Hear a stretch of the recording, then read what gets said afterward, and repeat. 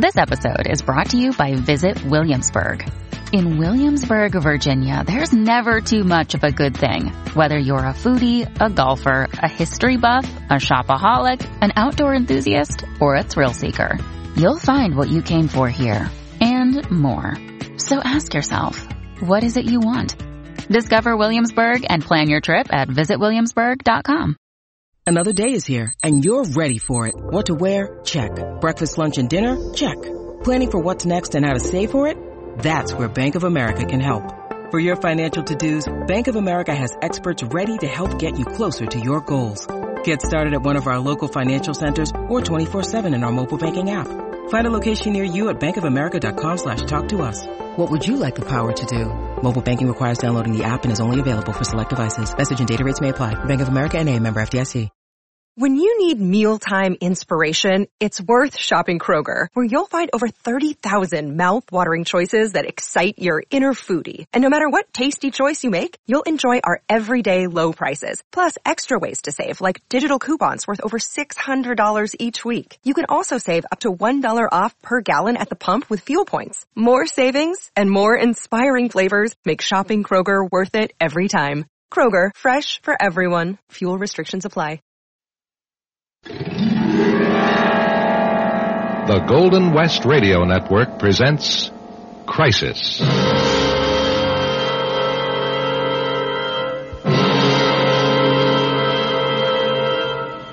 Webster's Dictionary defines the word reputation as follows: the estimation in which a person or thing is commonly held, whether favorable or not. Character in the view of the public, the community, etc. So, according to Webster's, a reputation is something we all have, good, bad, or indifferent. There are those individuals who prize their good reputation so highly, they would do anything to protect it. Tonight, our story deals with just such a circumstance. But as usual, the story may take an unexpected turn. I'll be back to introduce you to Raymond Porter Canfield, who has chosen to take this unusual opportunity for his confession in our story titled Latent Image. And now, Raymond Porter Canfield, one of America's foremost painters for the last 20 years. Yes, I'm Raymond Canfield. I want to emphasize, first of all, that none of this would have happened if I hadn't been conditioned by my profession to notice people. I'm not a landscape painter. I deal in humanity. What I try to express through the features of my subjects on canvas is a complete gamut of emotion, the whole human condition. So I'm always looking at people, studying them. That's what I was doing on September the 4th last fall as I was riding the subway down from the Bronx into Manhattan for an appointment I had with a fellow in Greenwich Village. That's when I saw her. She was huddled up near the doorway in a gray raincoat. I couldn't decide whether she was in her 20s or 30s or 40s, but she had a wistful expression, perfect cheekbone structure, large eyes, no makeup. Exactly the type I needed for a series of illustrations.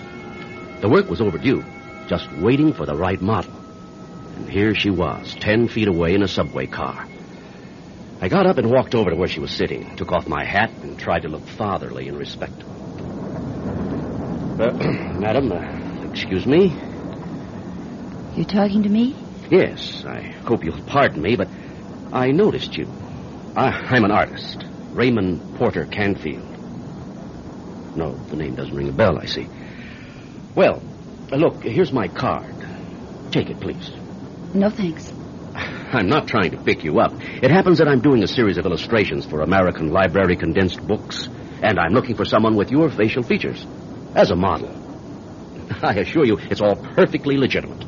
Yes, I'm sure it is. If you'll take my card, you could reach me at that telephone number. If you're interested. If you're not, well, I understand. Are you for real? Yes, I am. I mean, well, you just can't be too careful these days. Of course, you're perfectly right to be very careful. Well, all right. You can sit down. Thank you. You really want to paint me? That's right. But why me? Well, as I said, I visualize the girl in the book as looking exactly like you. Plain Jane, huh? Not at all. She's a woman with a certain sadness in her eyes, but a lot of strength deep down inside. And I think you are that girl. Well, this can't be happening to me. You paint illustrations for books? Yes. I must have seen your paintings then. I live in books. You live in books? That's all I do. I read. That's my life. Oh, that's interesting. What's your name? Annette? Annette? Annette, Gray. Oh, Annette Gray. Yes. Well, I'm delighted to meet you, Annette. May I call you Annette? Yes, I guess so. Well, will you take my card now? Oh, sure. That's my address there. It's in the Bronx. My studio is my home. Oh, don't be afraid. Look, I'll tell you what. Bring anyone you like to chaperone. I couldn't. I mean, I couldn't come to you. Oh? No. Why not? I couldn't get out. I don't think I understand. No, I just couldn't. I'm sorry. I would have liked to. I'd have loved to, but... Well, all right. All I need to do is make several pencil sketches. I could do that anywhere, I suppose. Oh, no, Oh, here's my stuff. But you won't... I'm sorry, Mr. Canfield.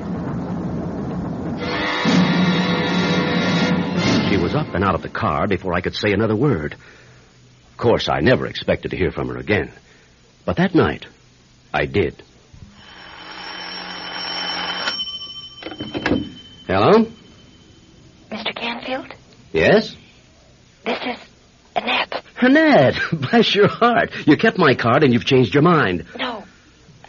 I mean, I don't know. Can you speak a little louder? No. Is something the matter? No, I'm not supposed to be on the phone. Annette, where are you phoning from? From home. Listen, maybe I could see you tomorrow. How long would we be? Well, there are several poses I'd like to sketch. I'd say 4 hours. Oh. Then I couldn't do it. Oh, no, not all at one time, necessarily. Annette, how long could you give me tomorrow? An hour? Fine. An hour will be fine. What time? Let's see. 2:30? All right. Will you have any trouble finding my address? No.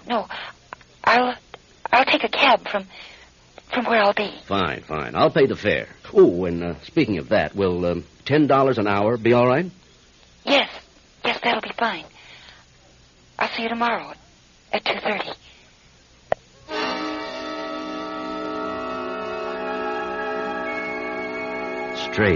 Strange girl.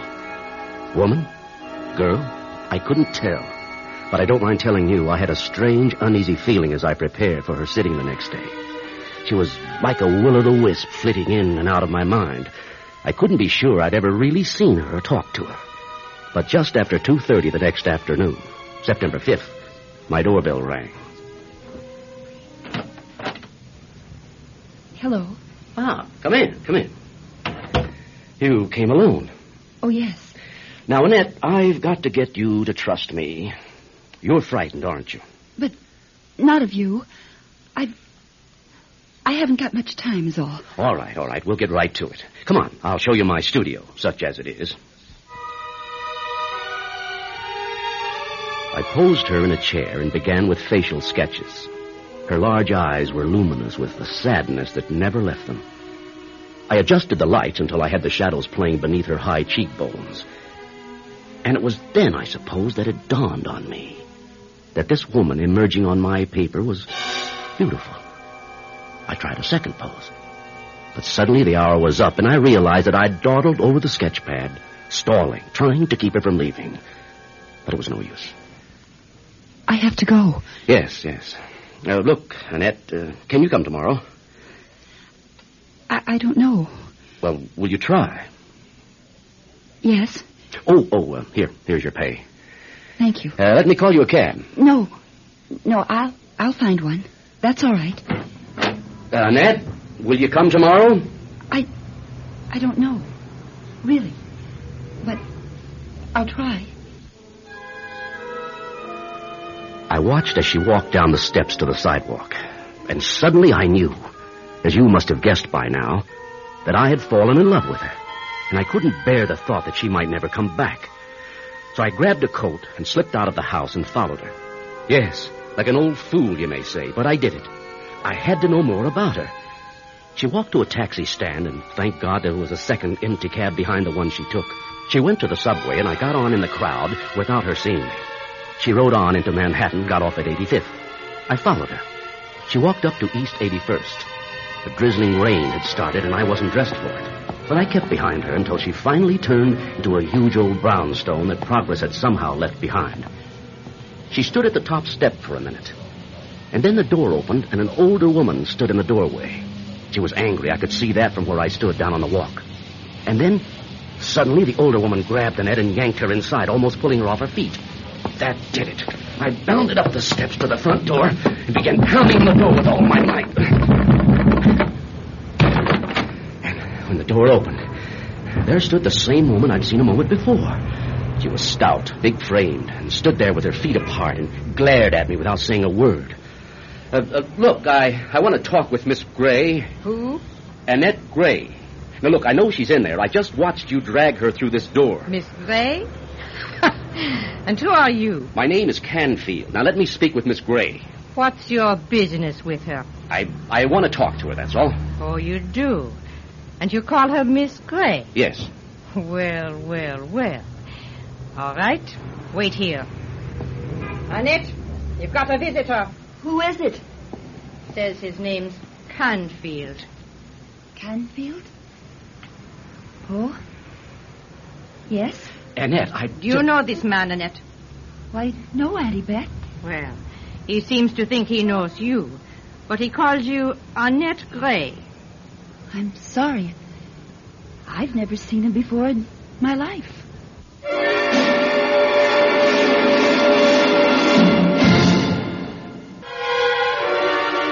The artist Raymond Porter Canfield continues his story. I was standing there at the door, hearing Annette lie to the woman she called Auntie Bet. Lie as placidly as if it was second nature. For a crazy moment, I thought I had imagined the hour in my studio, the encounter on the subway. But it was all true. Only, for some reason, Annette was play-acting. I concluded that she must be in some sort of danger. And if she was, my visit was only placing her all the more in jeopardy. Look, I've made some kind of stupid mistake. I thought I was one place, and obviously I'm at another. I'm awfully sorry. Ladies, if you'll excuse me, I shouldn't have bothered you. I walked in the rain trying to sort it all out. Obviously, Annette had given me a false last name, and clearly she had disobeyed her aunt by being out.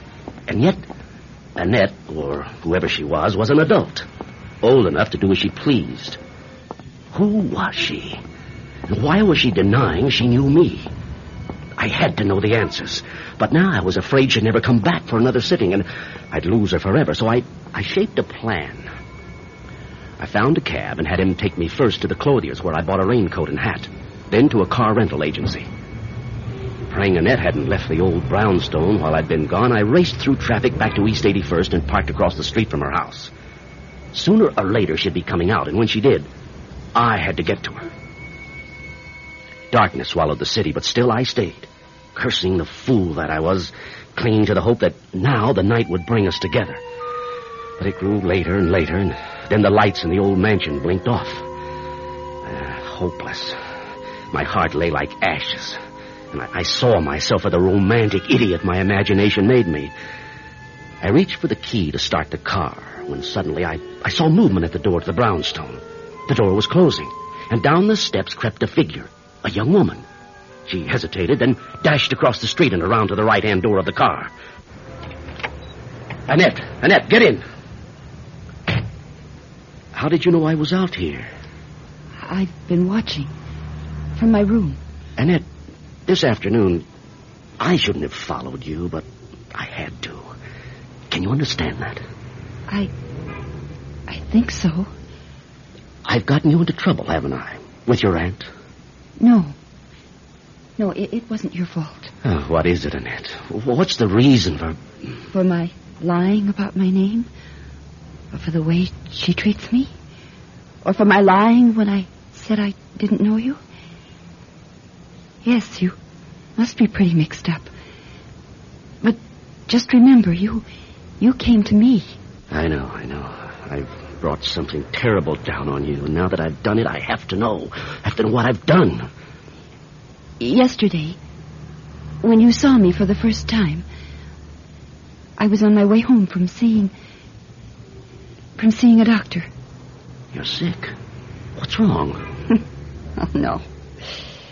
No, I'm not sick. Anyway, that's where I was today, too. Or supposed to be. But instead, I came to see you. You skipped your doctor's appointment to keep ours. Oh, Lord, Annette, what have I made you do? I'm not sick. But then your aunt, did she find out? Yes. She found out I didn't see the doctor. His receptionist called. Ah, so you lied to protect me. But there was no reason to mix you up in it. But why did you protect me? Why, Annette? Annette, forgive me for this if you can. I know you hardly know me and all that, but... No, don't go any further. I have to. Oh, it's like in a book. This isn't fiction, this is real. I love you, Annette. I love you, and whatever trouble you're in, I want to share it. Oh, no, just let me go. I don't belong out here. I have to go back. Annette, you don't have to go back. You can stay with me. Look, don't you see? You don't have to live in books under the thumb of your aunt. I have more than I'll ever need. I have nobody to share with. I'm talking about marriage, Annette. I love you. What do you owe your aunt?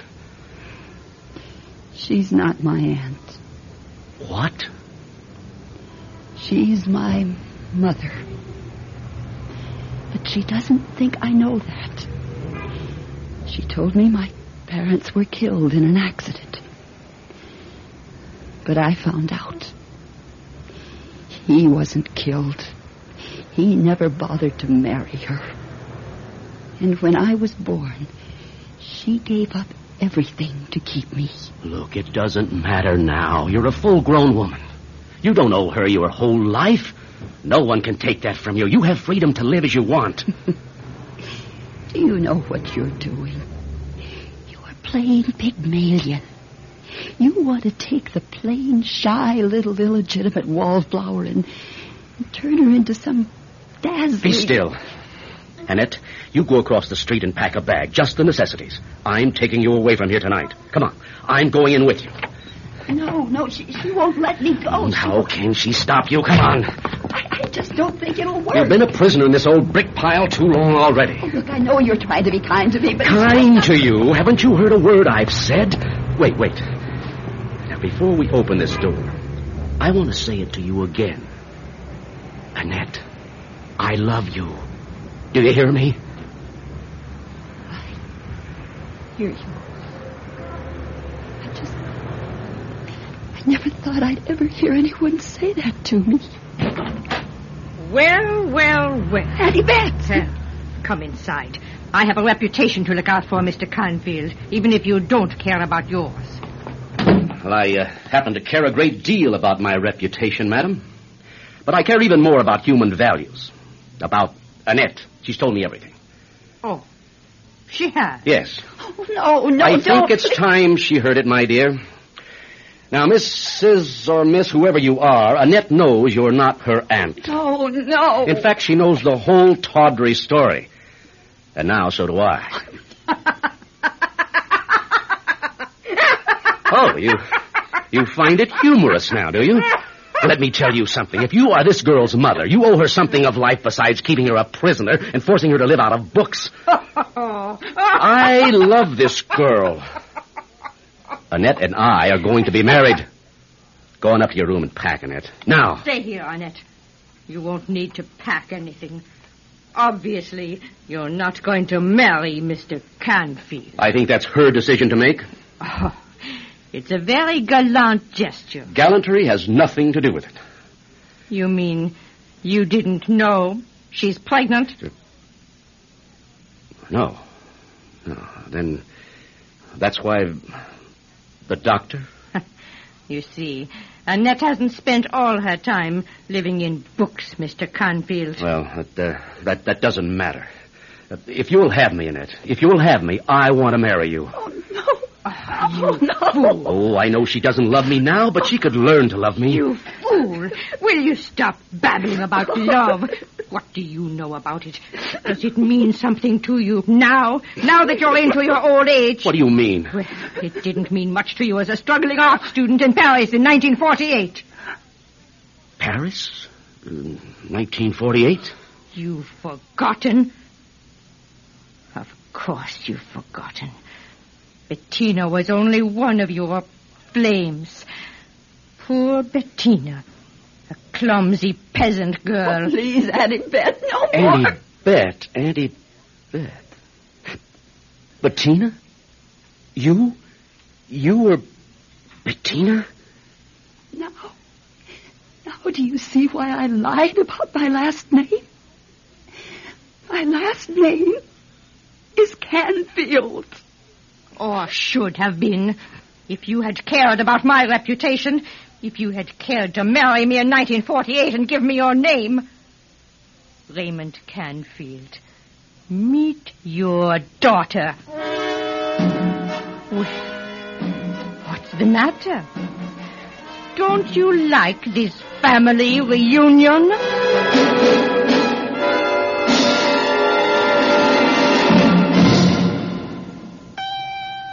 Latent Image featured Douglas Young, Pat French, and Lee Posh, and was written and directed by yours truly, Jim French, inviting you to join us next week for Crisis.